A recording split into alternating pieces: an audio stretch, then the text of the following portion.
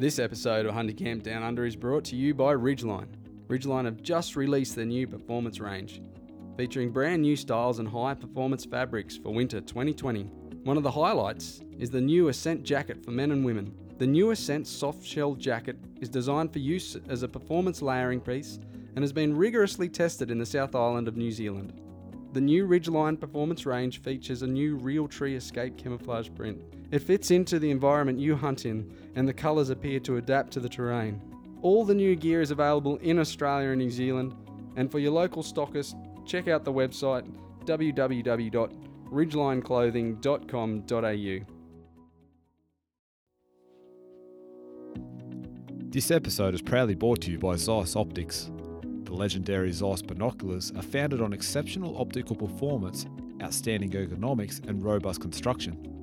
Zeiss innovations have constantly expanded the limits of what's technically possible. Generations of hunters and shooters swear by their Zeiss binoculars, being heirloom quality products that are passed down from generation to generation, together with the stories that came with them. Experience the Zeiss Victory SF, the most versatile premium binoculars in the company's 165-year history. Find your local stockist at www.osaaustralia.com.au.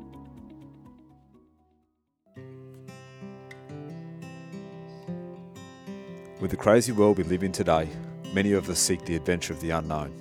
Join us everyday Aussies from all walks of life share stories from men and women of all hunting camps. From tips and techniques to the emotional rollercoaster ride of fulfilling a lifelong dream, there is a story to be told by all. Welcome to Hunting Camp Down Under.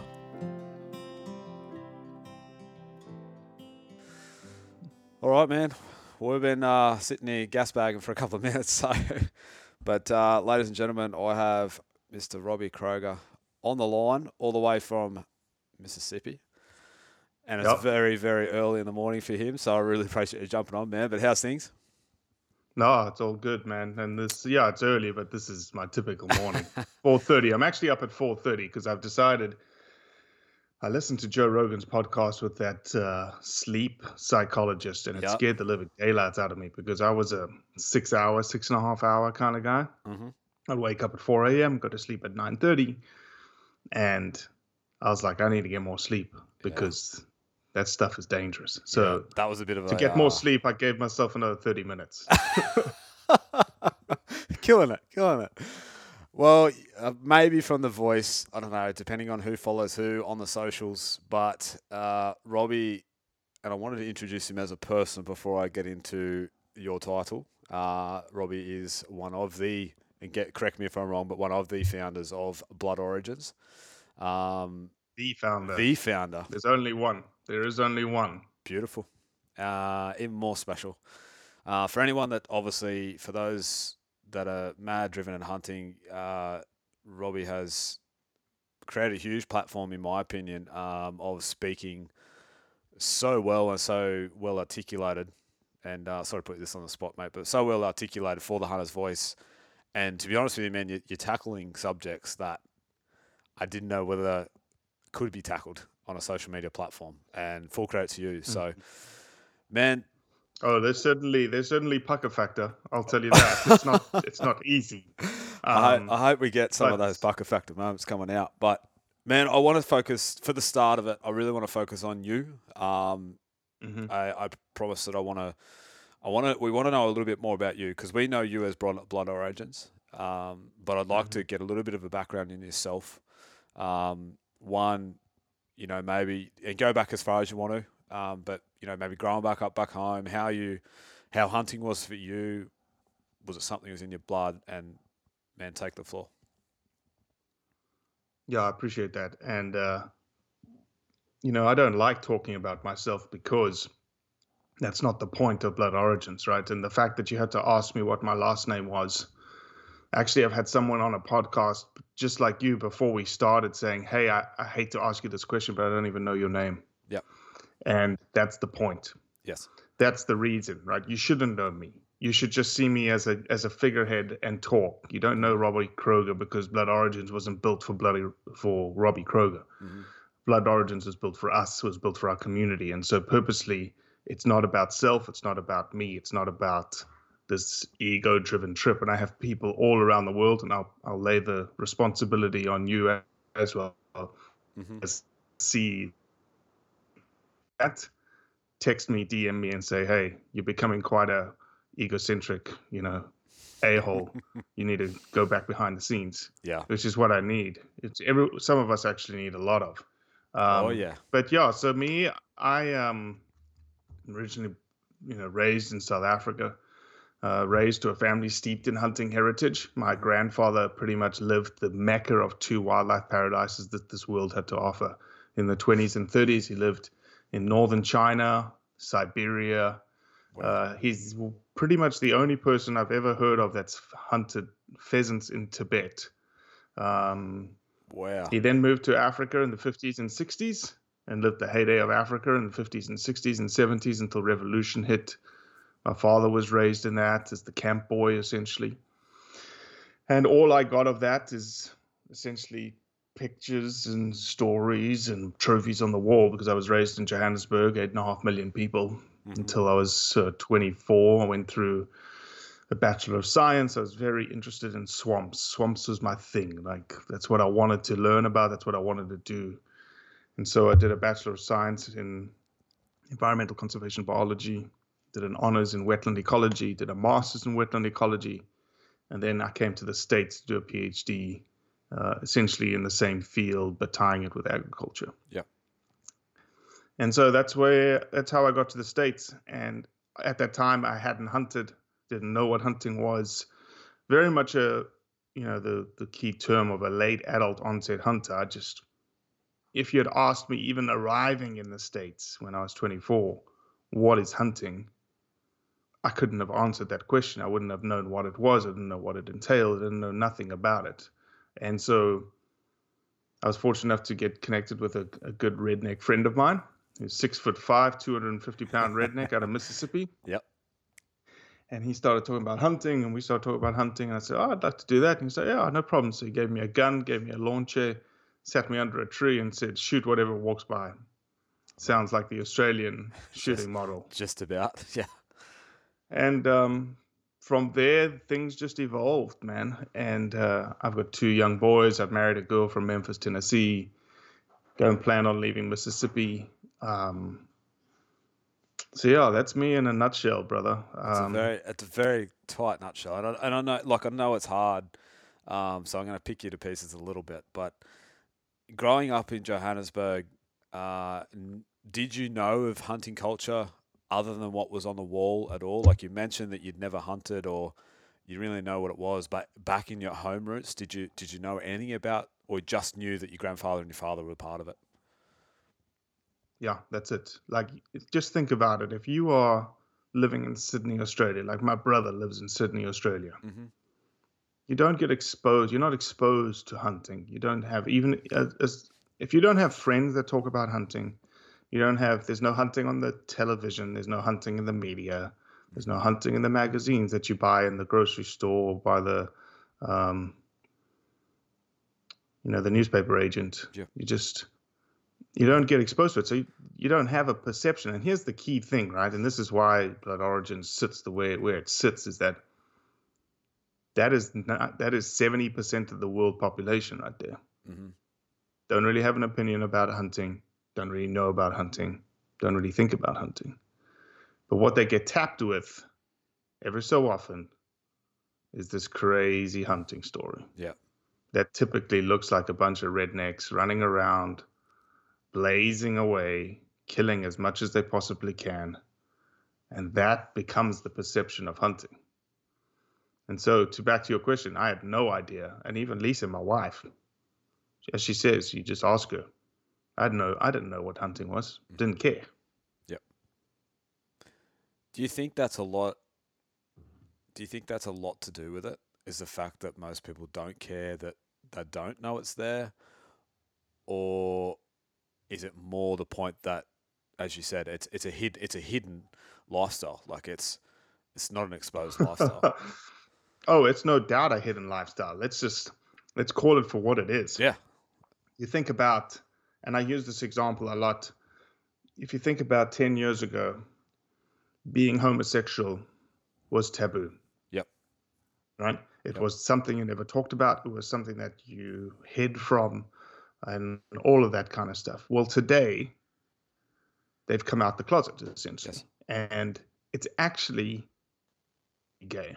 It's cool to be homosexual. There's no like stigma attached to it any longer, right? Yep. Unfortunately, hunting has done the opposite. Hunting has retreated further and further into the closet. We don't want to talk about it. We don't want to. There's elements that are taboo, and they're taboo because of these, unfortunately, the Hollywood personification Yep. of what hunting is and who we are. And unfortunately, nobody wants to tell the true story because that's just not what we're supposed to do, Craig. We're only supposed to show people killing things. Yep. We're not supposed to be emotional. We're not supposed to be vulnerable. We're not supposed to care about, kids and getting closer to our creator and all of those things that aren't sexy as a man's man to go hunting. And so I think that that's the problem, is that we are in the closet and we're not willing to. And here's the thing that you mentioned, the elk video at the beginning of this. I think that's the biggest thing that's come from it, is that for a moment, and not to say that we don't, but I think for a moment, for a lot of people watching that video, they paused and thought for a second that they've never been able to really think about before. Like, for instance, people were saying, I think it's unethical for someone to take 1,000-yard rifle shot. Mm-hmm. Why? Why is that unethical? Where is your fair chase line then? Mm-hmm. Is it 500 yards? Is that acceptable? 300 yards? Is that acceptable? 100 yards? Is that acceptable? Where is your fair chase line? And I'm not asking it out of poking at you to say that you're a dumbass. Mm-hmm. I'm just wanting to make you think, because you've clearly made a personal preference at what is ethical and what isn't ethical. So when you make a comment that hunter's a POS, have you really thought about why you're calling him that? Man, my mind's blowing with different things at the moment in the last several paragraphs, man. You're leading down so many paths, and I really hope we can break this down further over the next little while. I want to quickly jump back, and we're going to hold that Arizona elk video right there, because we'll come back to that. I want to go back to you when you met your buddy, you met your 6-foot redneck. You're exposed to hunting. How was your initial thoughts? Like, and come from a, if you can you loved it. Like, so that's awesome. And obviously to where you are now, but from how you introduced to how some of the people you're approaching or having to, justify our way of life at the moment, how was there any moments there that you could see why we have the issues we get? Oh, 100%. If you, I could have easily remained in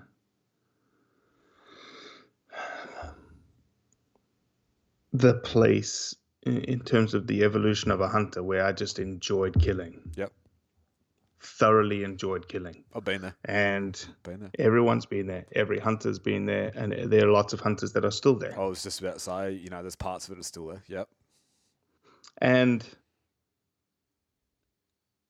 this may be a little controversial, but if that's why you hunt and that's the realm that you hunt in, then I can't fault you because I was there. Mm-hmm. I can't tell you that you have to evolve. You have to evolve to this hunter that thinks more about chasing mature animals or just goes out for the sake of it or is taking your kids out.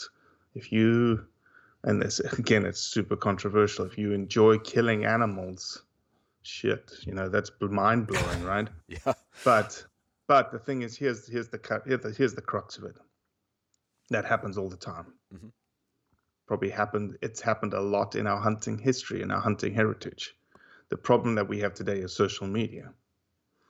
And so if social media wasn't there and somebody with a cell phone that decided not to turn on the video Mm-hmm. or decided not to take the pictures didn't. It's almost the analogy of, did the tree actually make a noise when it fell in the forest? Yeah. Yeah. I mean, that, That's the problem. That's the issue, is that people are going to hunt for different reasons. And I have no problems with, and here's, it's all going to come around, and we're going to talk a lot about this. I don't have a problem with you hunting the way that you hunt if it's legal. Mm-hmm. Now, you break that further down, and the next question is, well, even if it's legal, doesn't make it ethical. I.e., you enjoying killing a bunch of stuff, is that ethical? Yep. In my mind, in my opinion, no. But that's not law. Yep. That's personal preference right there. And that is one of the reasons why globally, nationally, and especially in the hunting community, we have such a big issue, is because we are forcing personal preference onto other people. Yeah. Which they have the full right to do what they want because it's legal, and in their minds it's ethical. Yes. All I would say in that situation is, let's have the conversation and dialogue about why you think it's ethical.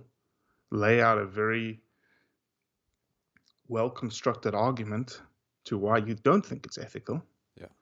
Let them think, let them question, and maybe they decide, you're right, I'm going to change my ways, or no, I'm not going to change my ways, and here's why I'm not. Mm-hmm. For instance, one of the arguments that someone in Australia could make is that I like to kill a lot of stuff because we have a lot of feral nuisance animals in Australia that require significant population control. Yep. Okay, fair enough. Good argument. Yep. I would then come back to that and say, yes, that is dead right, and I would sit in the same room and sit next to the same people, but there's a way to portray that to the public in the same sense better in one way than it is another. 1000%.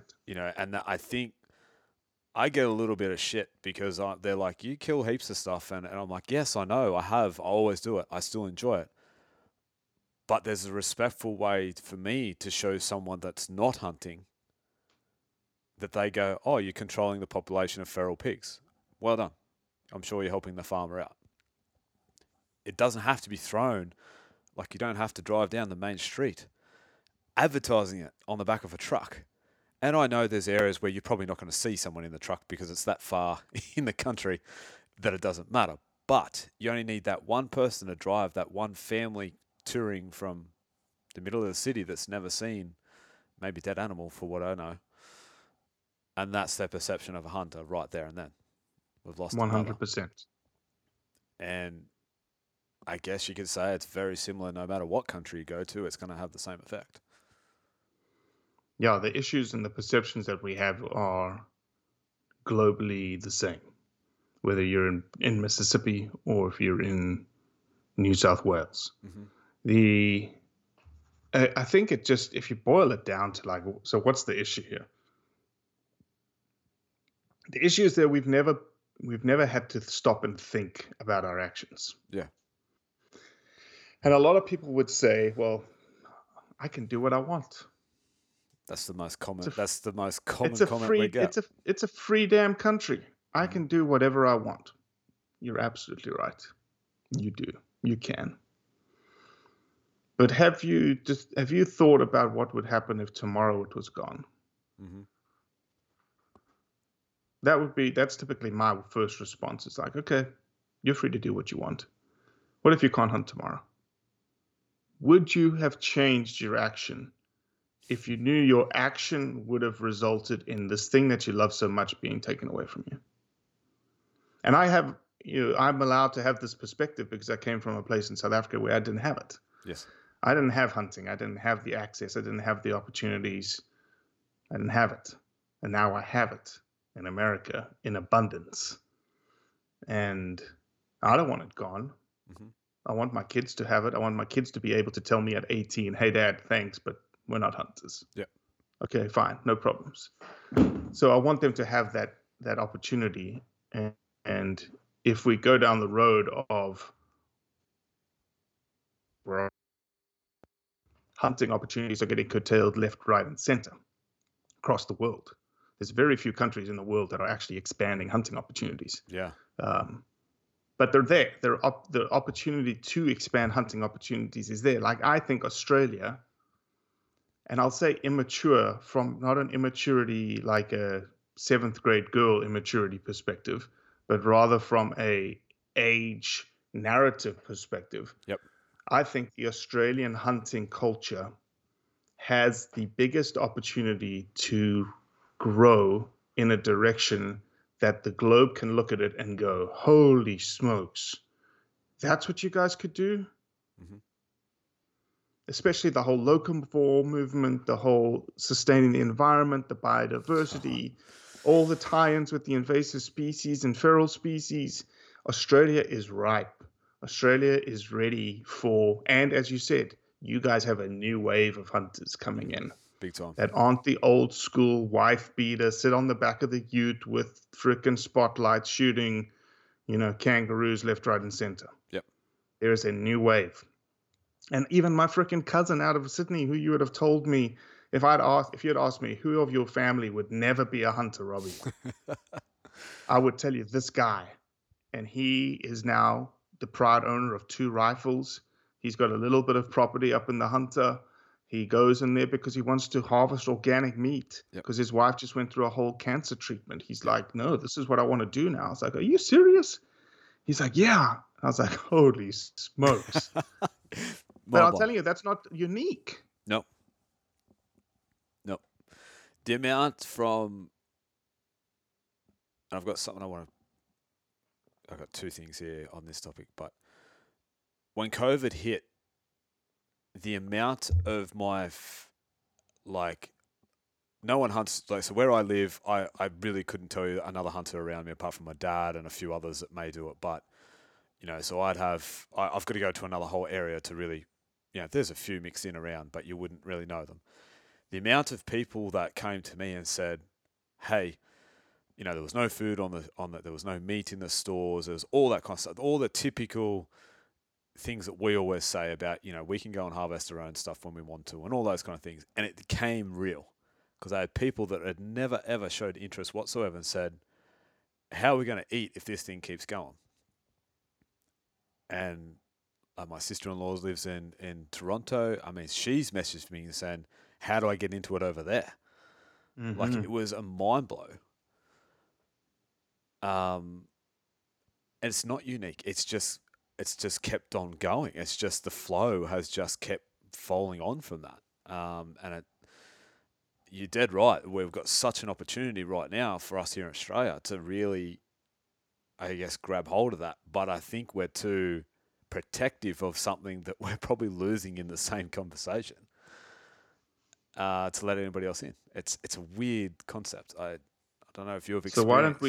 So why don't we start a platform in Australia that allows people to talk about their ethics, the reason why they hunt, show the real narrative of Australia hunters? We need to. If we don't, I don't know whether... Sounds like Blood Origins Australia. I think it needs to be.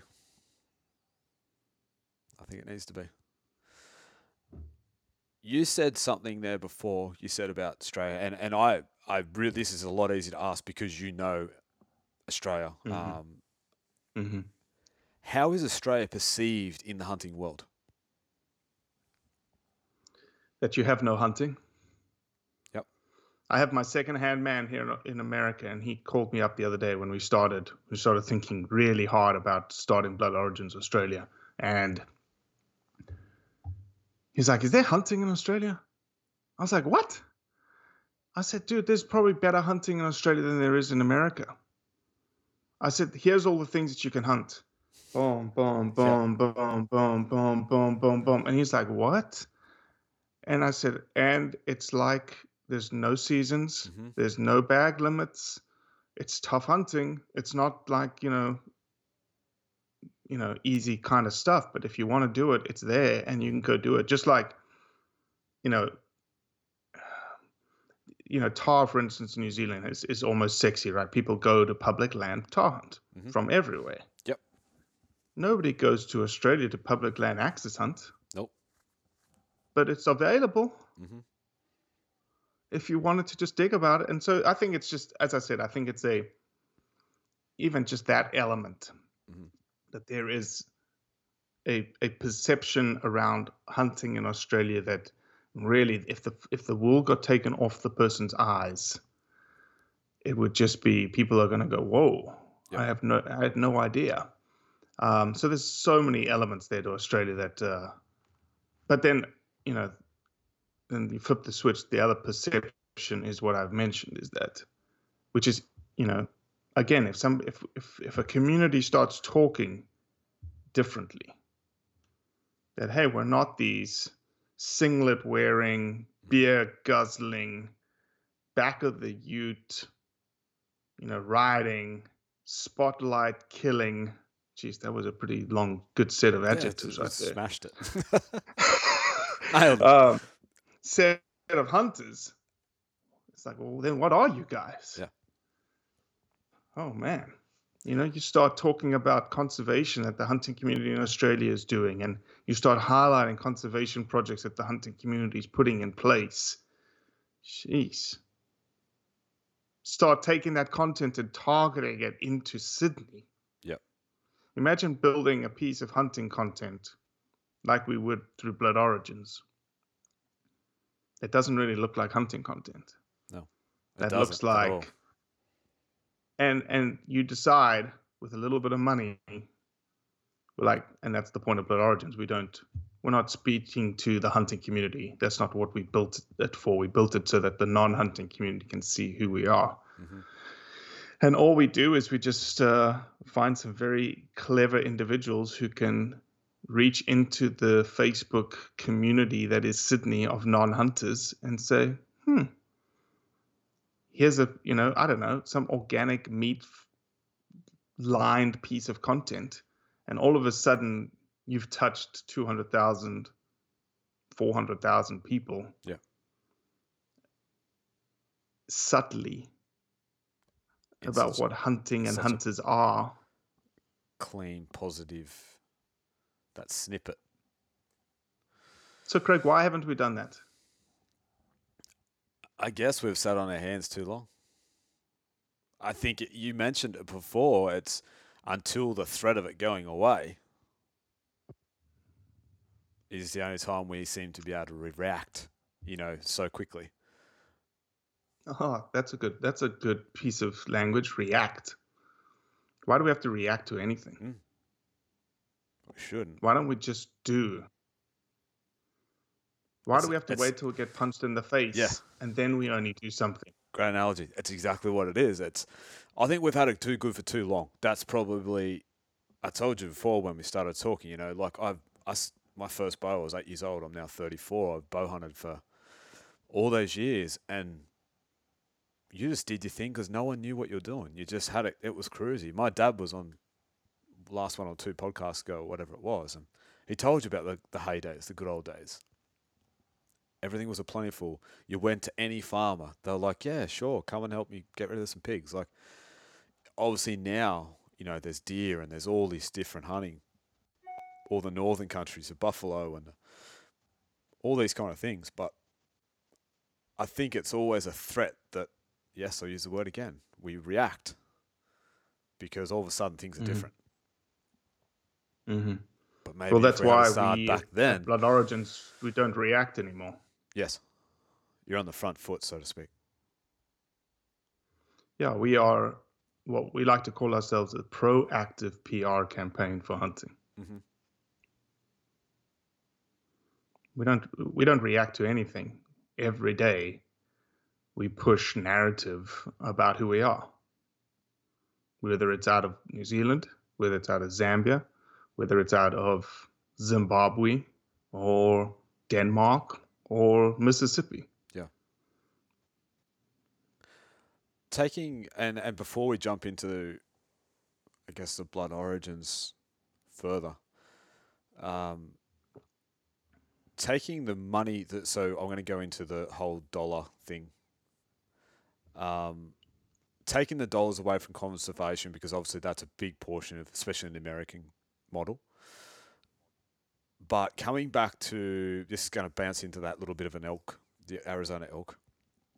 Obviously big money for the governor's tag. For anybody that doesn't know, a governor's tag, so the fishing game put up tags, they're purchased at auction. There's a raffle one generally as well that anybody can win, but the big players, just like in any sport, you buy the best player or you buy the best tag, they can go out, they spend a couple $100,000, it all goes to conservation or whatever the fishing game need to do with it, and they go and shoot a massive elk. I highly recommend jumping on the Blood Origins and checking this one out, because it'll explain a lot better than I can right now. But the question I want to ask, Robbie, was where do you think money in the sport of it has really...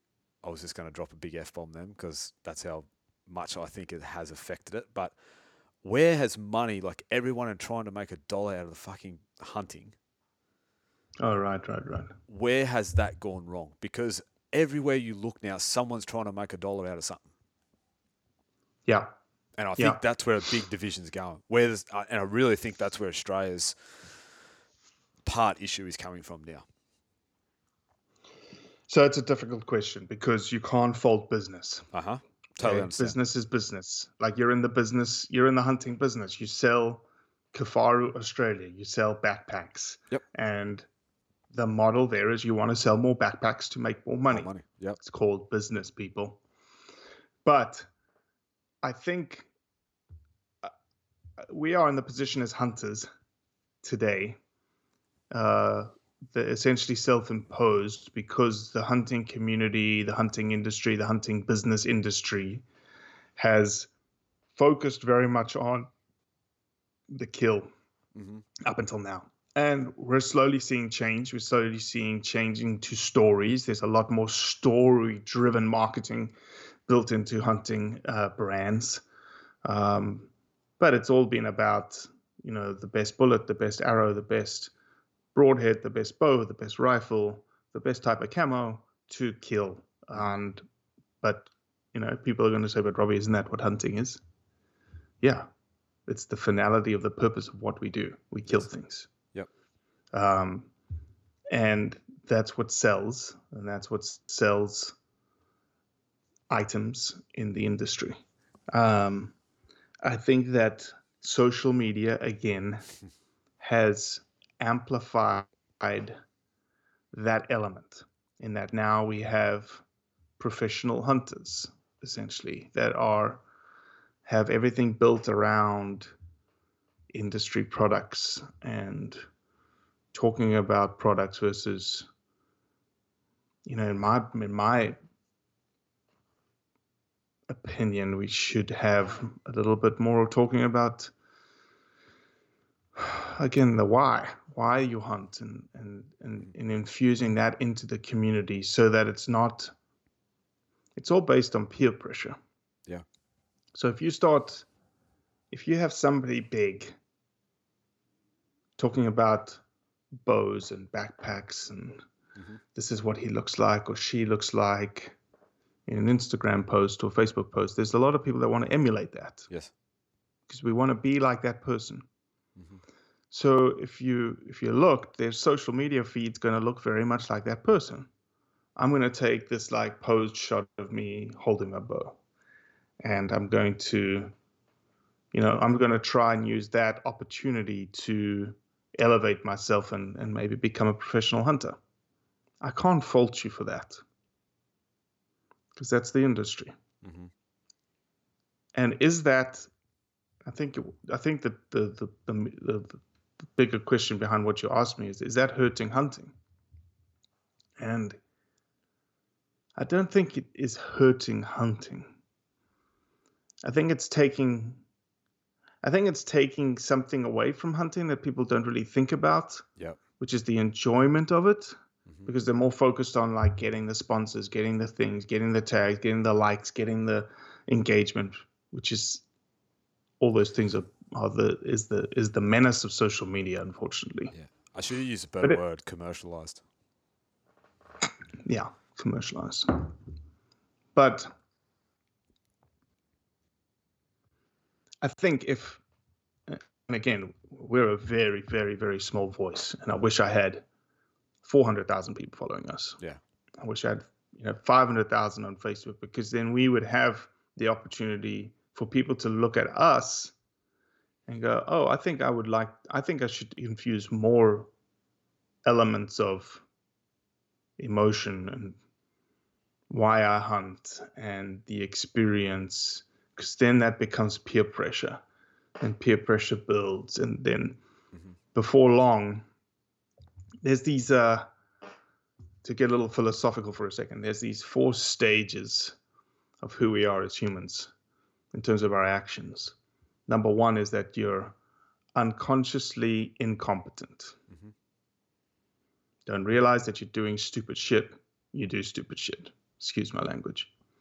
Then the next stage is that you're consciously incompetent, i.e., you know you're doing stupid shit, but you can't help yourself any longer. But you recognize it in your brain and in your actions.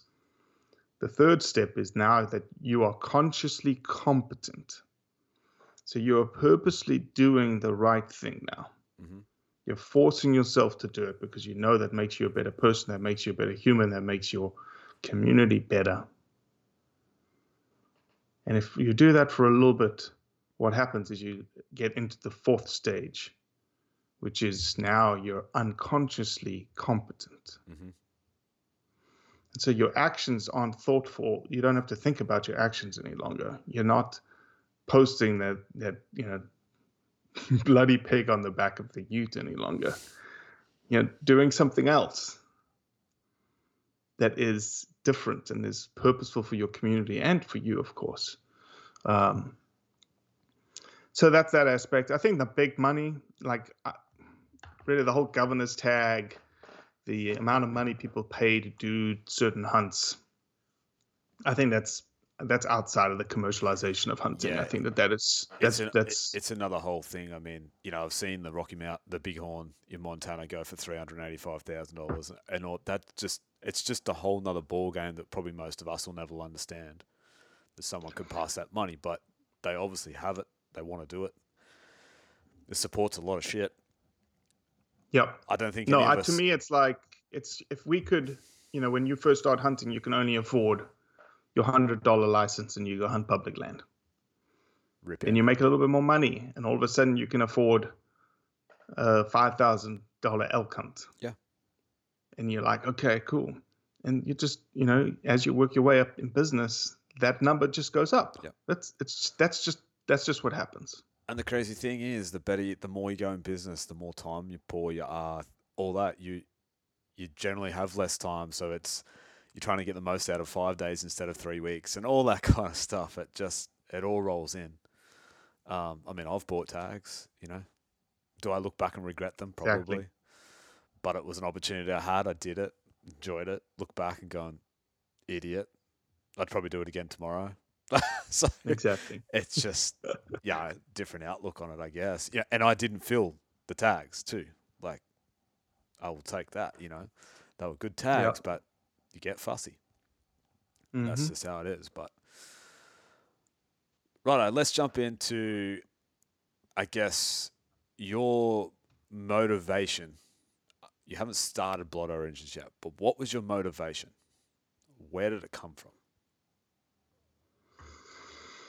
I came from a very simple place. I had 2 young boys at the time that I wanted to introduce to hunting. I was learning how to hunt myself. I'm still learning to hunt myself. I don't ever think I'll ever not stop learning how to hunt. And I wanted to find a resource whereby I could latch onto and say, that's what I want to look like. That's what I want to be like. And I looked in the outdoor TV arena, because that's what you do, right? and I couldn't find it. Mm-hmm. I couldn't find an individual, or I couldn't find a narrative that fit what I was trying to impart to my boys, Okay. because that's where the cycle breaks, in my opinion. Mm-hmm. I could have easily told my boys, hey, we're going out, we're going to do a lot of shooting. Mm-hmm. That's what hunting is. And that happens all around the world. Yep. But instead, what I wanted to do, I'll tell you my thought process. How am I going to kill something in front of my kids for the first time? Mm-hmm. And how am I going to explain what am I doing Yeah. when I've just taken the life of something?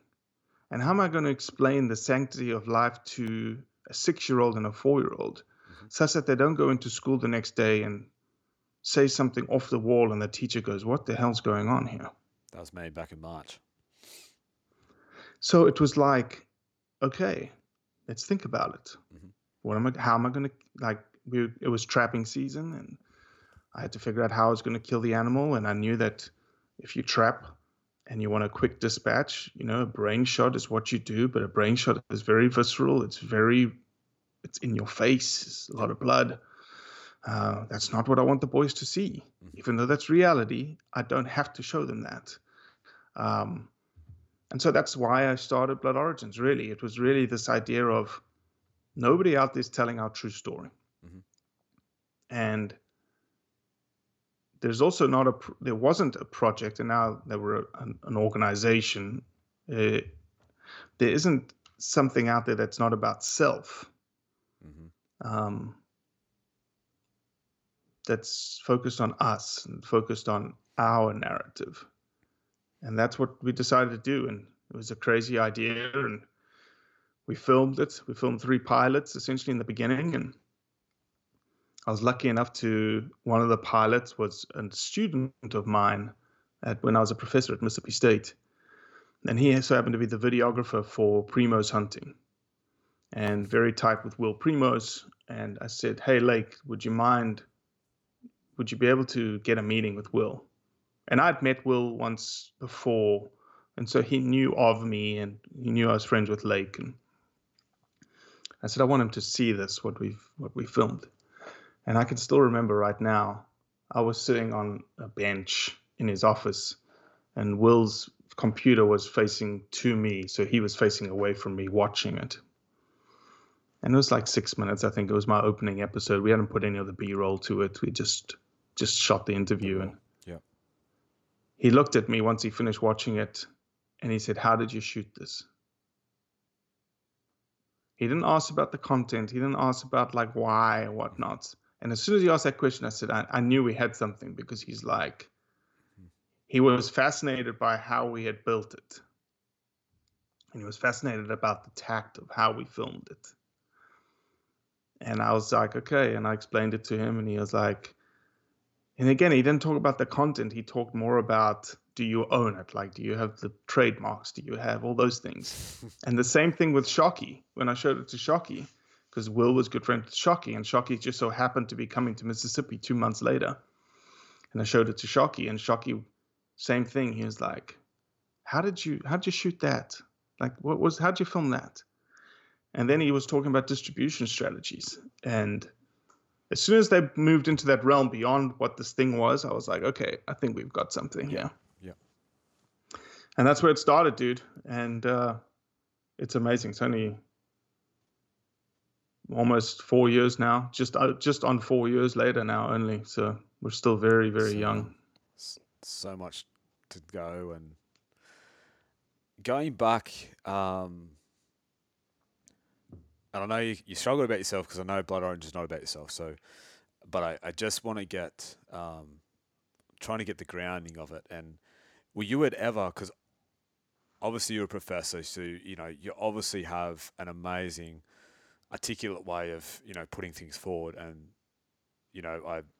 I really commend you on that, because I made a big compliment when we first jumped on the phone, but I put you on the spot straight away. But how did you at all feel like you struggled to find that role model, however you want to look at it, for the boys? You decided to create it. Was there ever a time that you're like, I don't really know what I'm talking about though? Oh, Or hell were yeah. you most confident that you like, I think on like, how did you know what the model was you're looking for? Or I was it don't. until you found? Yeah. Okay. If you've followed Blood Origins for a while, you can see Blood Origins evolving in front of you. We started one way. We've taken that content and we've slowly evolved that content. And now we've turned ourselves into a 501c3 organization so that we can do the work. We can do more work. Mm-hmm. We've Just explain what that means, because it's not something we do here. But... so in America, to become a non-profit, a non-governmental organization, if some people call them non-profits, some call them NGOs, you have to go through a federal process here in America to be able to accept donations tax-free. And so that's why we converted. And one of the reasons why is people were saying, well, why don't you have any money coming in otherwise? And I was like, we've had offers, but I've turned them down because I didn't want to be the industry. Yeah. I don't belong to anyone. Blood Origins doesn't belong to anyone. That commercialization again, they always had that tag they wanted part of. Craig, imagine Blood Origins was commercialized. It's gone. It loses all its oomph. All the integrity that we've just built. Yeah. Out the window. Gone. Yeah. As soon as there's a dollar figure on it. Yeah. Yeah.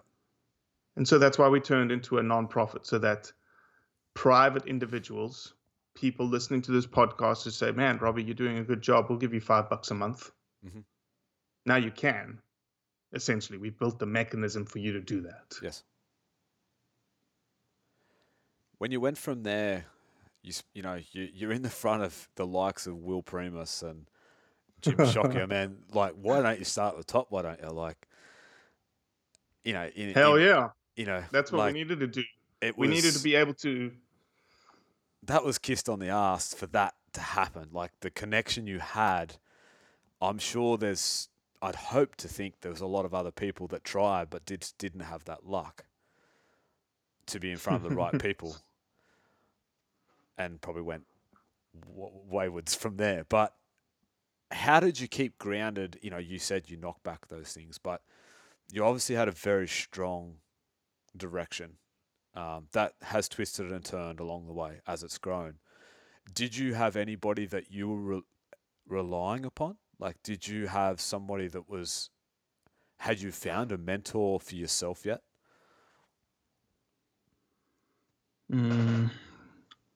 Not really. Not a specific mentor, but I think the best thing about Blood Origins, and this may be a little bit of a long-winded answer, so forgive me. No, go for it.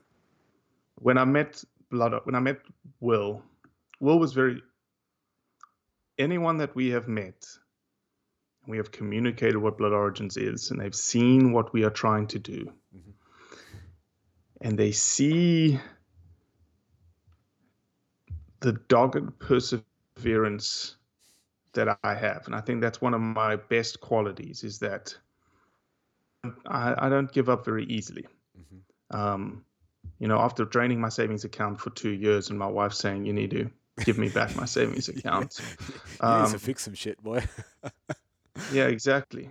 But I'll answer the first question about it was good that you got in front of Will and Jim so early.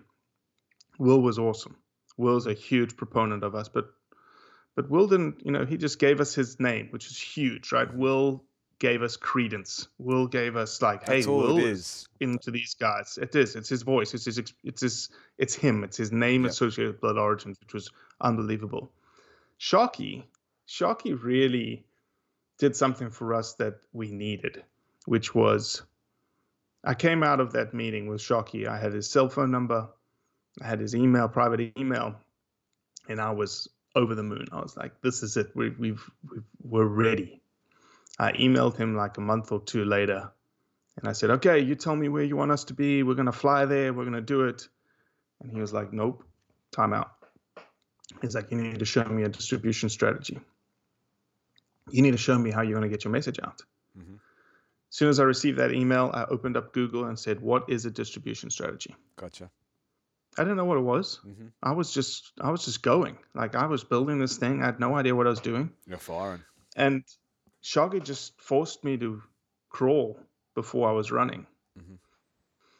And the best compliment Shoki ever paid me was every month or so, I'd send him the new episode. And I'd send him the new episode. And I'd send him the new episode. And I'd send him our distribution strategy, which I thought was a distribution strategy. And then he'd come back to me and go, that's not a distribution strategy. And I'd just keep. And finally, he emailed me and he said, I have had, to your point, I've had hundreds of people come to me with ideas of what they want to do. Yep. But the fact that you kept coming back and you kept showing me, here's the next one, here's the next one, here's the next one, and they were all good. He was like, I thought I would have put money on you going away within 2 months. Yep. And I think that's the difference, is that we've just, every day, we just push and we push and we push and we push. And the mentor component has been like a Cuz Strickland. The Cuz Strickland has really, in the beginning, we didn't know where we were going. Like I said, we evolve constantly. Yep.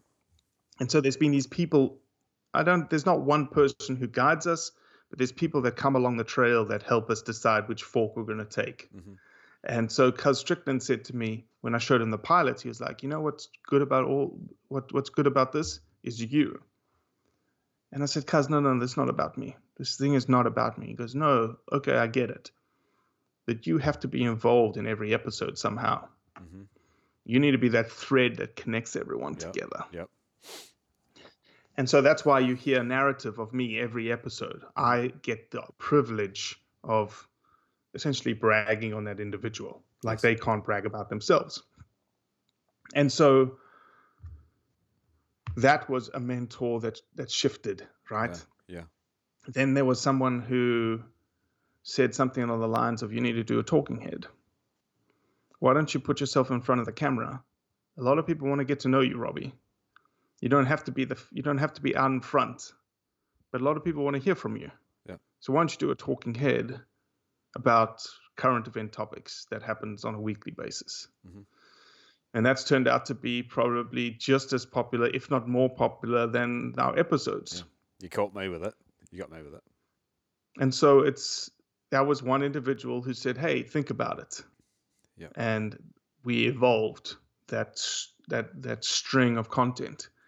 And so it's really, it's a constant evolution to what we're hearing, what we're seeing, what the reaction.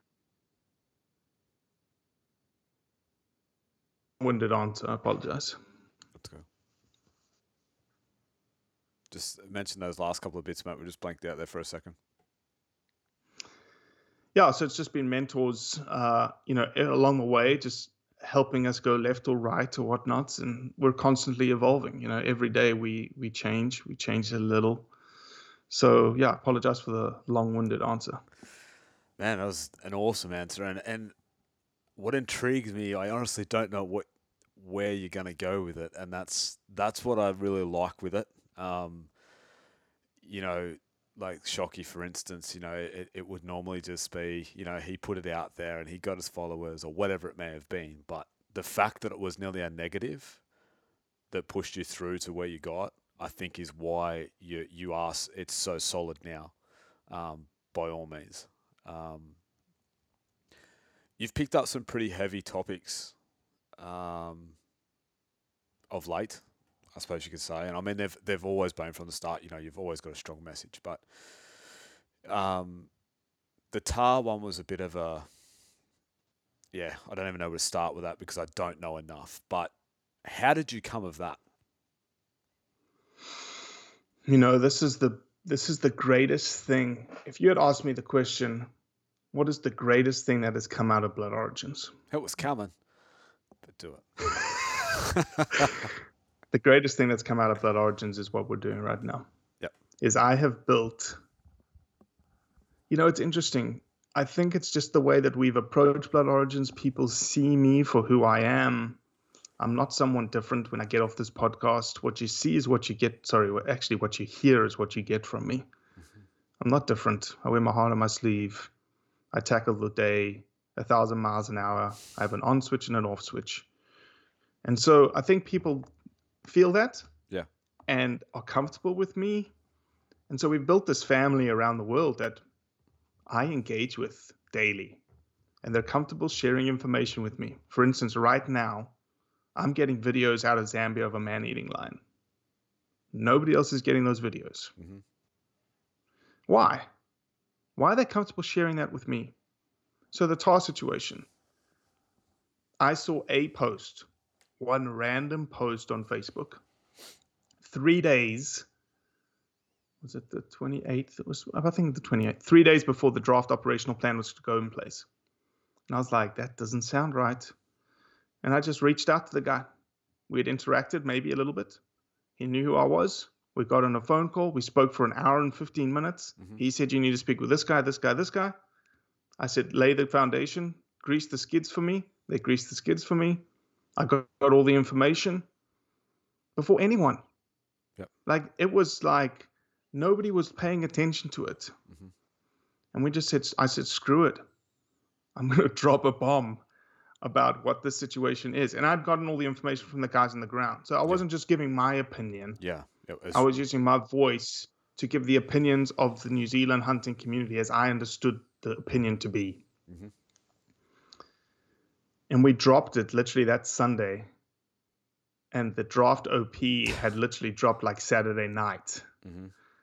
And within 3 days, it had 150,000 views. Yeah. It was insane. And I was like, whoa, what the hell just happened? And that doesn't sound like a lot, but to us, it was like, I think we went from nobodies in New Zealand to people like, oh, we know who Blood Origins is now. Mm-hmm. And so then we decided, again, through Blood Origins, in terms of our evolving content, I reached out to my cameraman in New Zealand that I know very well. And I said, what do we do? What's next? Like, how do we do something that's simply outside the box? That if somebody from the hunting community says, we're going to show them what TAR is, that message is never going to go across the way that we want it to get across. So how do we show them what TAR is? All right, let's get 4 non-hunters. Let's fly them into the backcountry. Let's take them on a hunt without a rifle and show them. Mm-hmm. Mind-blowing. Why not? Well, that's a simple concept. Yep. But the hunting community would never think that way. No. And I'll just quickly look on, because I love to look on Facebook every morning. Because right now we're still freaking pushing it. 132,000 views on Facebook. There you go. Huge. Yep. For that film. So that's the TAR situation. Big, you're talking a big topic. Oh. Jeez, big topic. Government, politics, you name it. It makes me, and this is where I get sort of like, I said to you about, I don't really know how to talk about certain things, but I struggle when things like this come up. It can get so far without talking about reacting.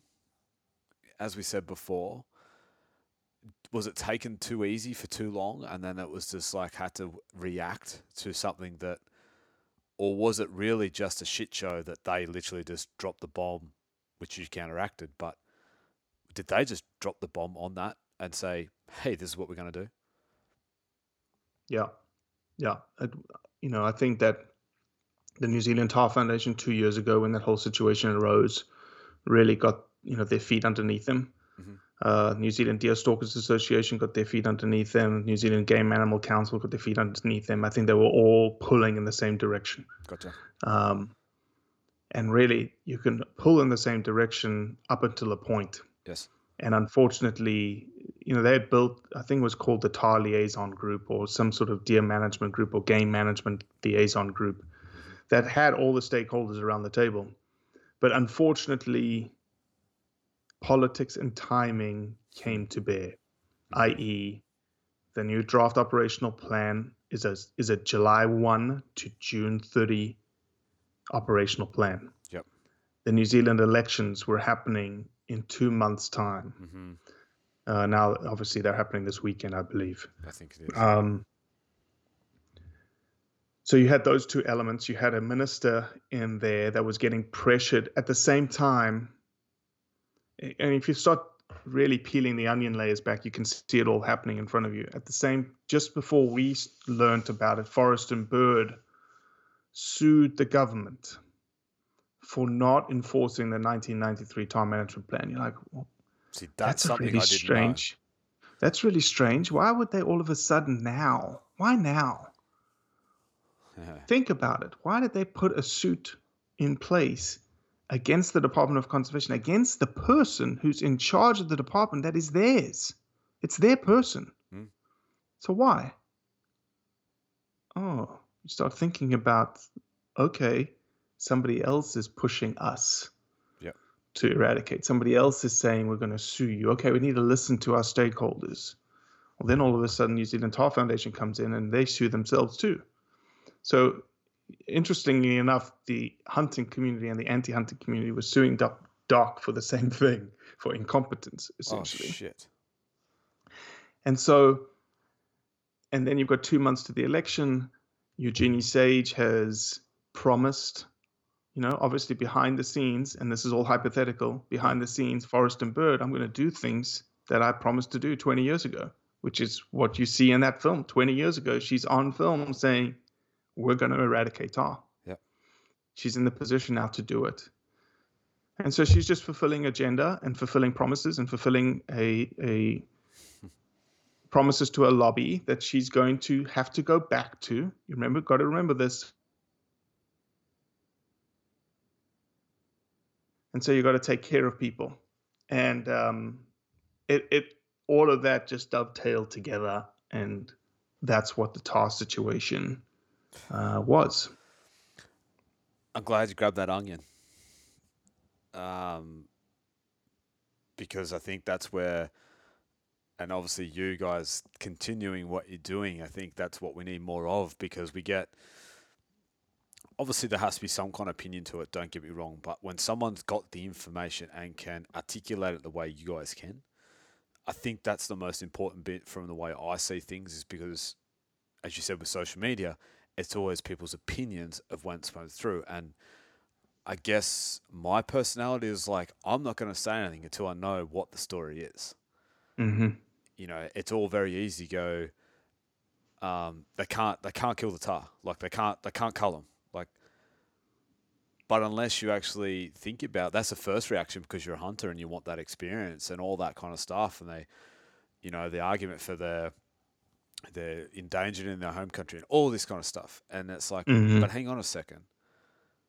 Where's this come from? Like, what are they offsetting or what, until you got that all information, it's hard for me to get into it, because I've been caught out before where you go down this rabbit hole and it's like, oh, that's the wrong hole to go down there. There's, that was a dead end. How does that affect the topics that you follow and you approach? Like, how do you sift that, or you just take the punt? You're nailing something that is my biggest nightmare. Is us put something out there and someone comments something that I didn't see, I missed, more like I missed. Mm-hmm. And I get a sinking feeling in my stomach to say, I put something out there that was not truthful. That's what we pride ourselves on, is that regardless of the topic, when you break it all down, there's truth. Yep. And that's all I'm trying to lay out there is, here's the truth. You can decide whether or not you believe it or not. Yes. And that's like the Arizona elk video. It just so happened that I used that as an example. That video, that hunt was an example that I used. And luckily, a lot of people saw that for what it was. Instead of me I wasn't defending Jimmy. No. But rather I was like, okay, here's an example where someone hunted, completely legal, full of questions tied to ethics. But it was as if the hunting community decided that this guy was a poacher and 900 comments later, 90% of which were hunters, telling him that how bad or how terrible of a hunter he is. And I'm like, okay, well, let's just talk about the truth for a second. Was it legal? Yes or no? Yes, it was legal. Okay. Now let's talk about ethics. Now, ethics are personal preference and subjective. And yes, I completely understand that even though it's legal, doesn't mean it's ethical. I get that. But the answer to even that is subjective. Mm-hmm. I may say it's unethical. You may say it's ethical. Is a 1,000-yard shot ethical? I don't know. In my opinion, if you can shoot, so this is how I break that example specifically down, because a lot of people get it all wrapped around their axle about long-range shooting. Mm-hmm. If you can shoot and you're accurate, you're just as ethical as someone at 150 yards that can shoot or can't shoot. Yep. Is there a chance of you wounding an animal? Yes. Yep. Is there more of a chance of you wounding an animal at 1,000 yards? You can argue that there could be because of the amount of time the bullet flies, yada, yada, yada, yada. But the same thing could be said for a compound bow hunter. Yep. So it's just like when you start unraveling, and that's all we wanted someone to think about is you say that. You say it's unethical. Why? Can I throw another one in there? Yeah, go ahead. You had 900 odd. What's the problem with it? Jealousy. It has Number to, one. Yep. I was going Jealousy. because I was Craig, pumped for I'm the bike. jealous. You're jealous. I'd love to shoot the thing. Yeah, but you were also jealous. Yeah. Exactly. Heck yeah. I wish I was there shooting the thing. Like, that's Hell yeah. fine, but I just, like, I don't understand why it's, like, the topic of that video was my biggest thing. Like, why the hate? Like, that was the biggest, you know, like, I was pointing at the damn screen, you know what I mean? I showed Kyle and my wife, like, I played that one. That was the first one before I did the lion one. And she's like just nodding her head. Like, I've been personally offended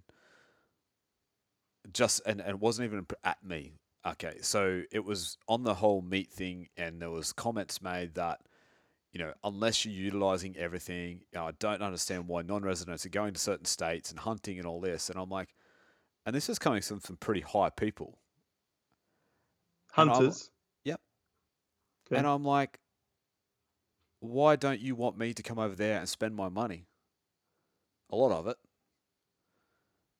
You're telling me I shouldn't do that because I can't take the animal home. Like, that's pretty much what you're saying, is I shouldn't go because I can't utilize it. Even though I donated the meat to like a shelter, homeless shelter and all that, like, that doesn't seem to matter because I was the one that didn't use it. And I ended up getting in a bit of a tat war, and I deleted it and pulled out. And I thought, like, that's not me. I don't do that stuff. But it had me wondering, like, I was half offended. I'm like, but I'm just like anybody else going over there. I just don't happen to live there. If I had the ability to bring it all back over the plane and was allowed to, I probably would. And I guess this is kind of like Jimmy. He's done everything that he wanted to do and been slammed for it. And I'm just like, Why do you think you got slammed for it? Why do you think that person got their panties in a knot for what you were doing? well, probably comes back to jealousy because he's not doing it. But I guess they were that fixed on probably the justification of why that animal's being shot.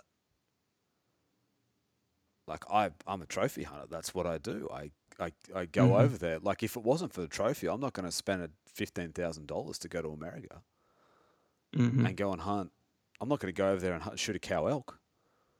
I'll walk down the paddock and shoot a deer down home. Like, if that's the case. So, I don't know.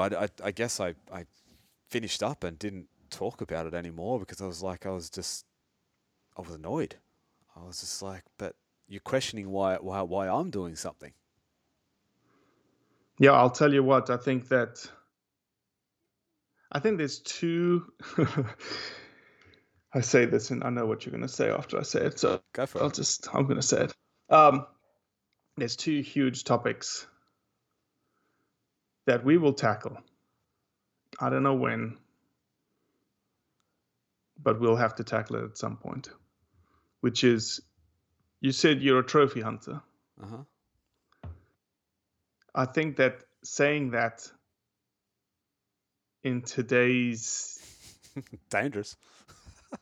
narrative has a connotation. I wouldn't say it's Yep. dangerous. It has a connotation No question. because of the rigmarole that has been built in behind what a trophy hunter Mhm. is.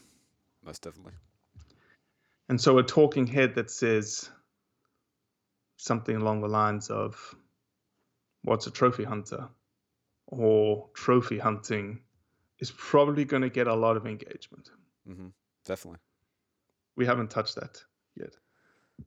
The other one is captive bred lions, Wow. which is one that is probably the most controversial topic in our hunting industry. Yeah. Anyway, those two videos are they'll come one day. Not to say they're coming this weekend. Yeah. I've actually got a cool one, I think, coming this weekend. I have to formulate it in my brain right now. You're going to get the first preview. You'll see, you'll get the first preview. It's actually all about sustainable trade of crocodile and alligator skins Yep. into these big freaking fashion houses, Louis Vuitton, Yep. Chanel, whatnots. And California just got overruled in terms of them banning the sale of those products in California. Ah, interesting.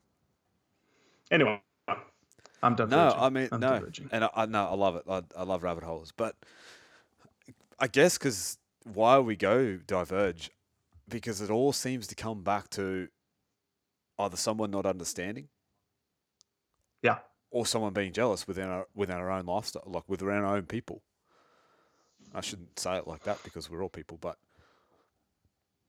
within the hunting community, you made a good point. You said, like, we're really killing it ourselves. Like, no matter what way you want to do it, like the bitch fights that we see just in Australia over social media is ridiculous, and it's over nothing. It's a big dick competition. Like, that's literally all it is. It's like, my dick's bigger than yours. It's It does my head in. But I don't know how to deal with it because you don't want to get involved, but then at the same time you're letting stuff happen, and it's like this real, you kind of button heads. It needs to stop. But at the same time, I don't want to get involved with it. I don't have time. I don't have the patience, and I don't really know the how. Yeah, so I would say it's not going to change overnight, and it's just a dogged determination of pushing a new narrative with a new set of hunters that just slowly starts bringing new people into the fold. And those old guys see it and they're like, oh, I want to be a part of that. And there's a little bit of peer pressure involved and, changing that community, being involved with that project. And, that's essentially why we're so excited about building Blood Origins Australia, is that there's a community ripe, people like you, people that we've met in Victoria and in South Australia, and just ready to pick up the flag, pick up the torch and say, this is our new narrative, and show the good work that you do, show the beautiful landscapes that you live in. And yeah, the kill's almost secondary, right? It's just, and that's where the, as you said, the dick measuring contest comes. So look, it's obvious. We're hunters. We kill things. Okay. But there's a whole, like we've talked about this entire podcast, there's a whole other set of things that we like to talk about. Yeah. So let's build a base, build a foundation where people can freely talk about that and understand it and feel that they can ask questions about ethics and this and that and formulate these own things in their brains and their minds, so that when they're talking to another non-hunter or they're talking to another hunter, instead of lashing out Mm-hmm. They just say, man, that's great, but have you thought about this? Or have you thought about that? And I'm in the comment, you'd say, no disrespect, or, I'm just asking this for my own understanding, and really coming across as not aggressive, not arrogant, Not but argument. rather as, not argumentative, just saying, I want to know, I want to learn. Let's have a dialogue. Yeah.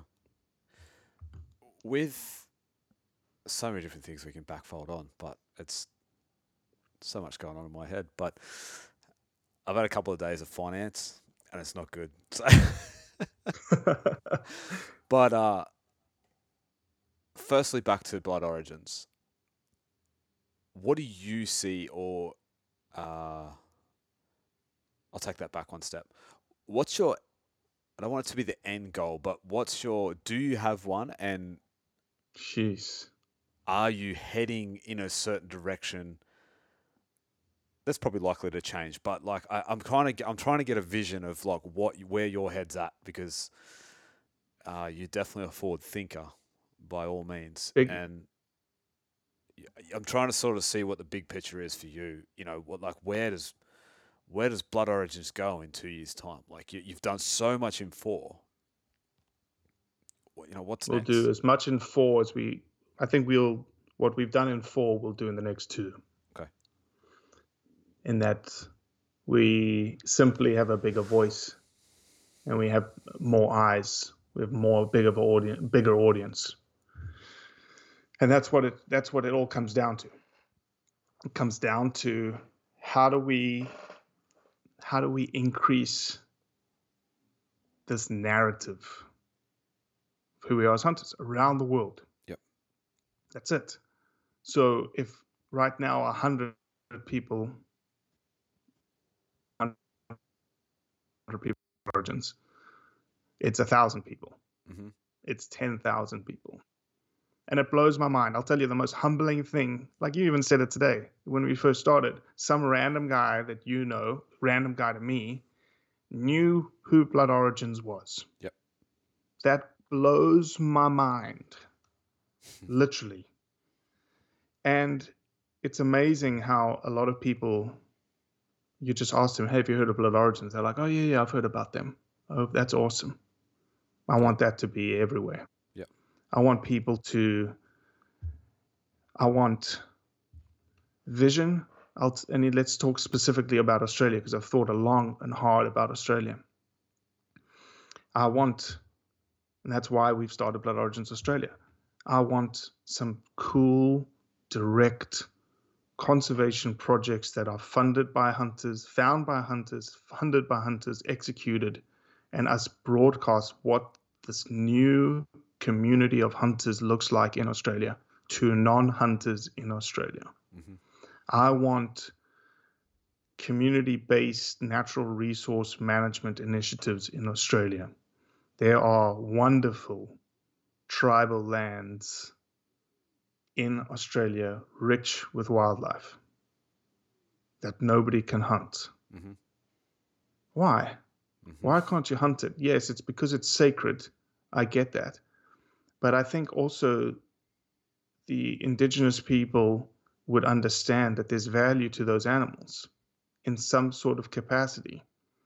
Why could you not involve, especially, and everyone in Australia listening to this knows that just like here in America, just like anywhere else in the world, those communities are underserved. Those communities need something to just be like, oh, Yep. wow, we could get involved with this. And you can find the right people. Yeah, there's going to be a lot of them that are, not going to be interested. But there's some youngsters in that community that if you showed them like, hey, why don't we get involved with your community, your tribe, and we want to come and partner with you and value that resource, and we'll take care of that land just like you want somebody to take care of that land. Mm-hmm. And that meat will come back to your community. That meat will go into these low-income areas, these homeless shelters. And there's money involved in that. Coming back to the whole, like, nobody knows that you can hunt in Australia. Imagine you can hunt these really sacred places that have good wildlife and show the model of essentially Africa Mm-hmm. with the income, the protein, people understanding culture because they're now interacting with those people on a much broader level. And all of a sudden, I can guarantee you get one of those successful. And that now we're talking a lot of politics, okay? We're talking big politics. I gotcha. But you do one successfully, sky's the limit in Australia. Yep. That's where we're going. You know, funny. Normally say, in conversation, you'd say, "Oh, it's going to be too hard." But then when you look at what's been done, and obviously I've been exposed to a lot of American models and those kind of things over there, like the deer management, and we always think it's all too hard, but I really don't think it is. And I think if hunting's got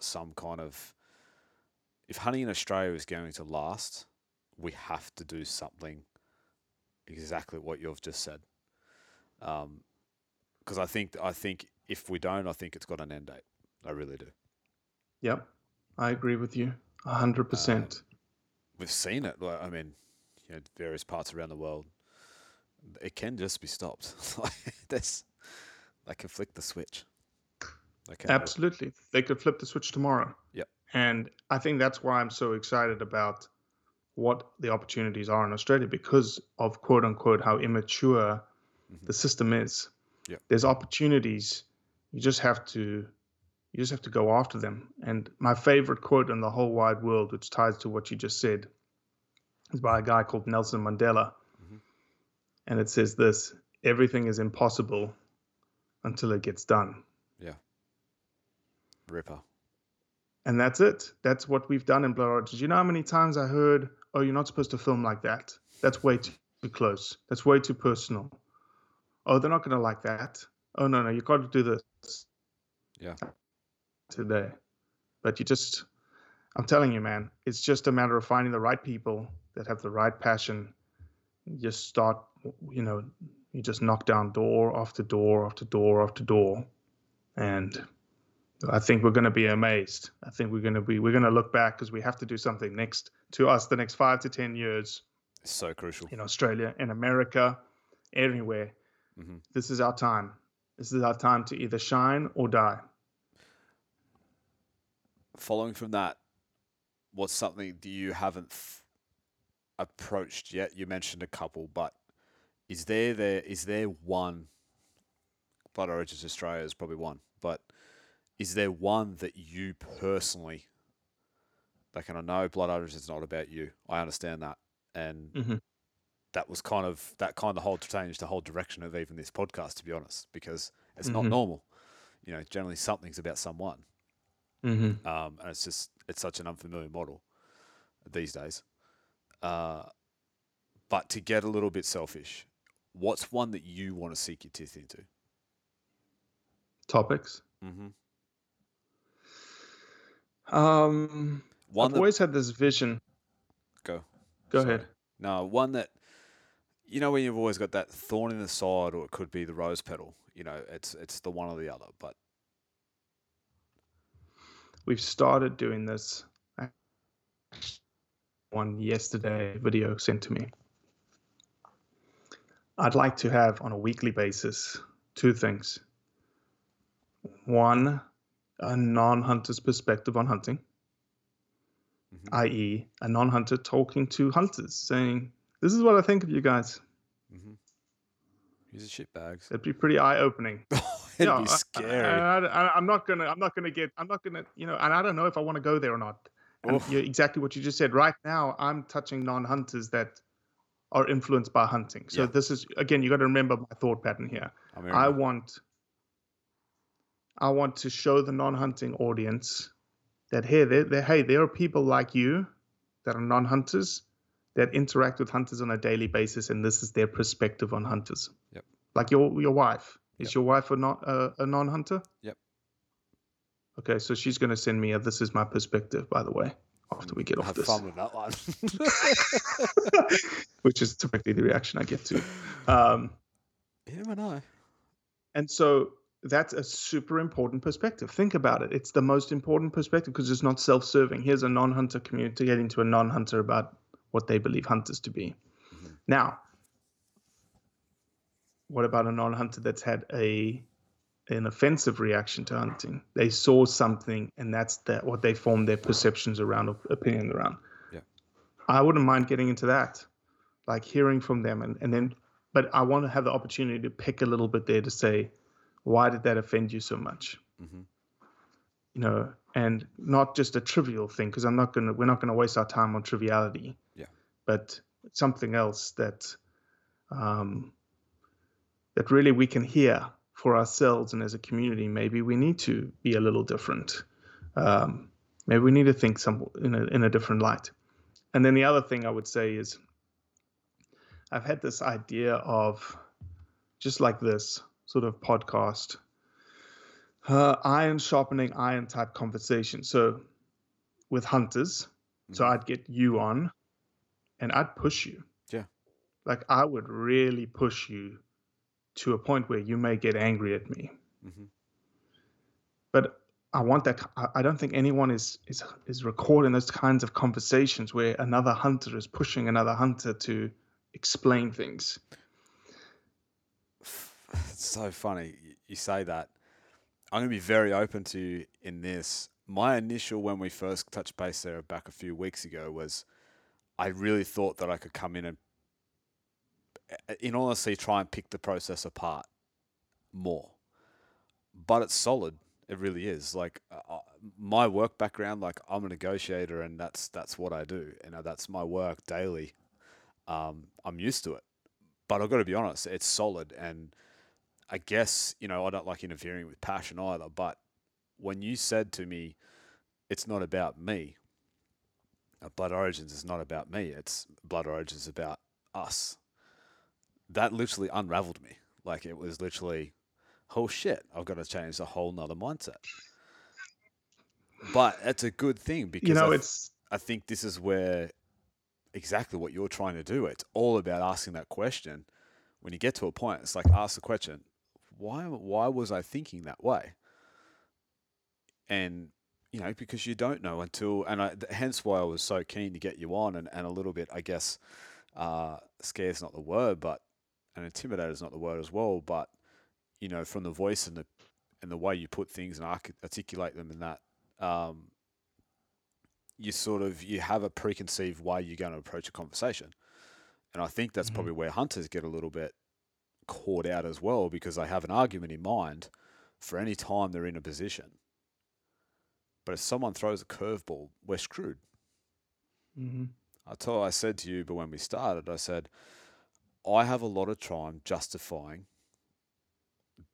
why we do what we do. Very openly. Because I don't really know what it's like not to hunt. Mm-hmm. I want to get to the point where we can go to someone that doesn't hunt, why don't you hunt? That's my goal. Exactly.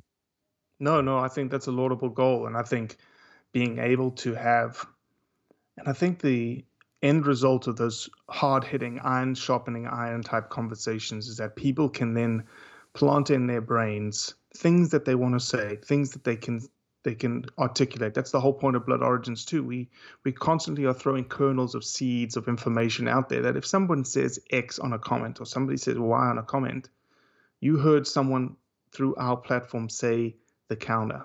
Yeah. And now you have the information to be able to articulate it. You also watch us, right? You watch us interact. And I think that's the best thing that not the best thing. I say best thing a lot because all of it's awesome. The best. It's all awesome. It really blows my mind knowing who's watching us. Without interacting, there's a lot of people watching us. And watching us how we interact with people through the comments. Mm-hmm. They watch how we respond to people. When somebody says, you motherfucker, you know, da da da da da da. They watch us how we respond to that. And even on this line video I dropped 3 days ago, complete anti-hunter, and he's a typical offender on our page, came in He's with Wild Aid in Africa. And Jace, this guy's name's Jason, just went through the typical anti-hunting rhetoric. Yep. I respond. And then he got to a point where it's like, well, if they're, true man-eaters, well, the trick is making sure that they are. And I said, well, 2 guys are dead, both of them eaten, 1 woman in the hospital. It's fact. I said, what would you do? And he goes, and this blew my mind. He's like, well, if they're killers, you got to kill them. Oh. I was like, oh my gosh. Jeez. But at that point, somebody would have jumped in and go, you hypocrite, you da da da da da. And I was like, well, that's why it's so important for us to be there. Mm-hmm. Okay. The final comment on that thread was, thank you so much for the dialogue. I really had no idea that someone could debate like this. Would you mind me asking an off-the-wall question? And he came into my DM saying he's doing a PhD in traditional Chinese medicine and wants to throw some questions about African pangolins. Oh, shit. I was like, you can't tangibly... Yep. You cannot tangibly capture that as an ROI. You can't capture that as marketing. No. But all of a sudden, we have now changed the thought pattern of an anti, and hundreds of people watched me do it. Yes. And to further that, the responses is your credibility. So when you're in an argument, as just like me at work, it's how you respond to the situation is your credibility. It doesn't always go to plan by any means. But, he walks away. And I'm not going to say, if I looked at him, I'd say he was actually genuine. Like he was actually a genuine anti-hunter or anti-killer of the lions or whatever you want to do. He was actually genuine, actually had a mind that was working, if you can say that. Mm-hmm. Because you have other ones you cannot reason with. And my always comment is you can't reason with someone that won't listen. He listened. He has a right to have personally, he has the right, just as we do, to have the opinion he did. And 100%. I think that's where we need to look, which you've done. We need to look at when we deal with people like that or within even our own community is gone, but he's a listener. He just has his point. 100%. With the elk, you look at our YouTube channel on the elk video, I had a guy come in there and typical comment like on the Jimmy Johns. It's so unethical that, that's not Boone and Crockett, that's not fair chase. I said, look, man, I value your opinion. It's your opinion. Mm-hmm. I said, but I want to ask you a question, and I'm purposely asking you this question because I want you to think. Where is the line? Where is your fair chase line? Is it 1,000 yards? Is it 500 yards? Is it 300 yards? Is it 100 yards? Where's the line? And he came back and he's like, man, I hadn't thought about it like that. And I still stand by that long-range hunting is unethical and all this technology is unethical. But, it was almost just like you could hear him, you could see the wheels turning, or you could see the cogs like engaging. So that's what that's what it's all about. And to finalize your question, I think I'd love to have those iron sharpening iron conversations with a non-hunter or even a vegan or an anti-hunter, but just make sure that they are being genuine, being thoughtful, open, yes, as I would be open to their rhetoric and their conversations, because again, it's peer pressure, Craig. If people see us having dialogue, hear us having dialogue, see us having dialogue, see us setting this sort of middle ground, mm-hmm. that's progress. Amplifies through all of our voices. Mm-hmm. Man, I think we're going to have to do probably a couple of these because I think it's going to evolve probably every few months, to be honest with you. But we've obviously got a few things in works that we'll continue to work on behind the scenes. But is there anything that you sort of just maybe as a bit of a closing sort of comment or just anything you want to say towards maybe base it more of Australian or yeah, take it away. You've heard me a lot through this podcast talk about the opportunity that is on your doorstep as the Australian hunting community. There is everything in front of you. Because you're so nascent in your maturation of what that hunting community looks like, and there's an opportunity, a window here in the next 2 years to really show a different narrative that I would encourage everyone to just grab it by the frickin' scruff of the collar and run with it. Run with it in terms of your social media. Run with it in terms of, can you find conservation projects that you want to get involved with? And then and again, tying it back to Blood Origins. Blood Origins is built for you, Craig, for you, the Australian community, to showcase what you're doing, how you're doing it. Why are we getting videos out of Zambia on anti-poaching? Because that's hunters doing good work on the ground. Why am I not getting videos out of Australia? Send me damn videos. Show me what you are. Show us so that we can put it on the platform as we grow from 40,000 to 400,000 to 4 million. Yep. So that we can show more people what hunters are doing in Australia, what the hunting lifestyle means to Australians. That's what we're about. We're not interested in, the commercialization of what hunting is for you. We're just interested in your heart. And so I want to see your heart. We want to see your heart. The world wants to see how your heart is shaped by hunting.